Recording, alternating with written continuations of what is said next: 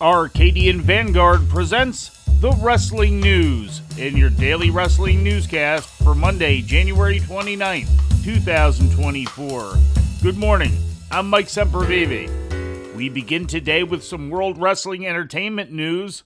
Brock Lesnar was set to make his return during the Royal Rumble this past Saturday, but was pulled from the show in the wake of former WWE employee Janelle Grant's lawsuit against the company, former owner and TKO executive chairman Vince McMahon, and former head of talent relations John Laurinaitis.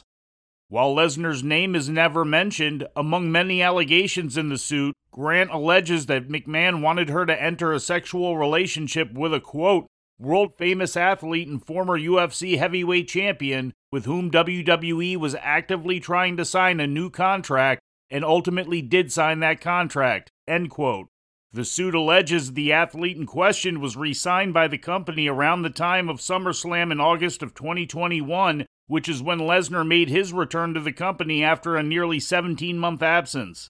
Grant also alleges the athlete demanded she send him sexually explicit pictures of herself, as well as using demeaning language towards her, all while McMahon was trying to orchestrate a sexual encounter between them.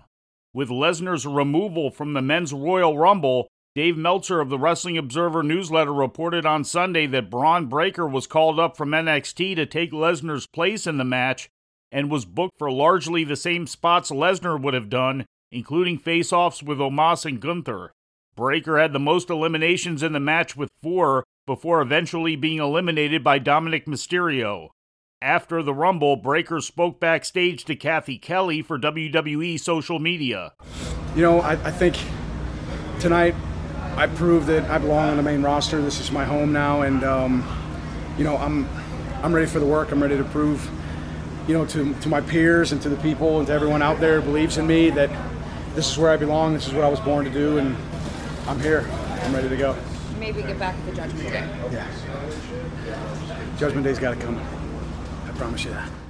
Turning to Japan, the DDT promotion presented its Sweet Dreams 2024 show on Sunday inside Tokyo's Korakuen Hall.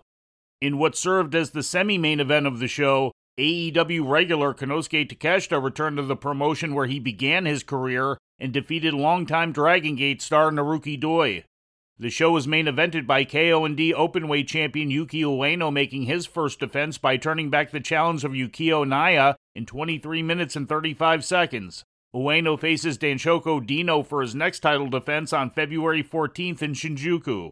In other title matches on the show, Shunma Katsumata upended Kazuki Harada to win the DDT Extreme title, but the KO&D six-man tag team title stayed home as Jun Akiyama, Danshoku Dino, and Makoto Oishi retained against Hikaru Sato, Kazusada Higuchi, and Ryo Kawamura. Yukio Sakaguchi pinned Hideki Okatani in what was Sakaguchi's final match inside Korakuen Hall. On January 19th, the 50-year-old former mixed martial arts fighter announced his retirement from pro wrestling after 12 years. Sakaguchi's final match will take place on February 7th against Harashima in Shinjuku. And before we leave you today, we'd like to remind you that however you consume your content, you can find the wrestling news 24 hours a day and 7 days a week across social media. On Twitter, follow us at Wrestling News AV. Our Facebook page is also Wrestling News AV. The Wrestling News can also be found on the Arcadian Vanguard YouTube page.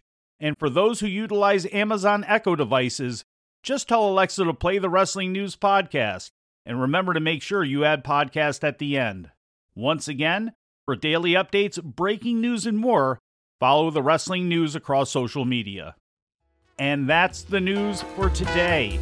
If anything happens, we will be here to tell you about it. No clickbait, no paywall, just the Wrestling News.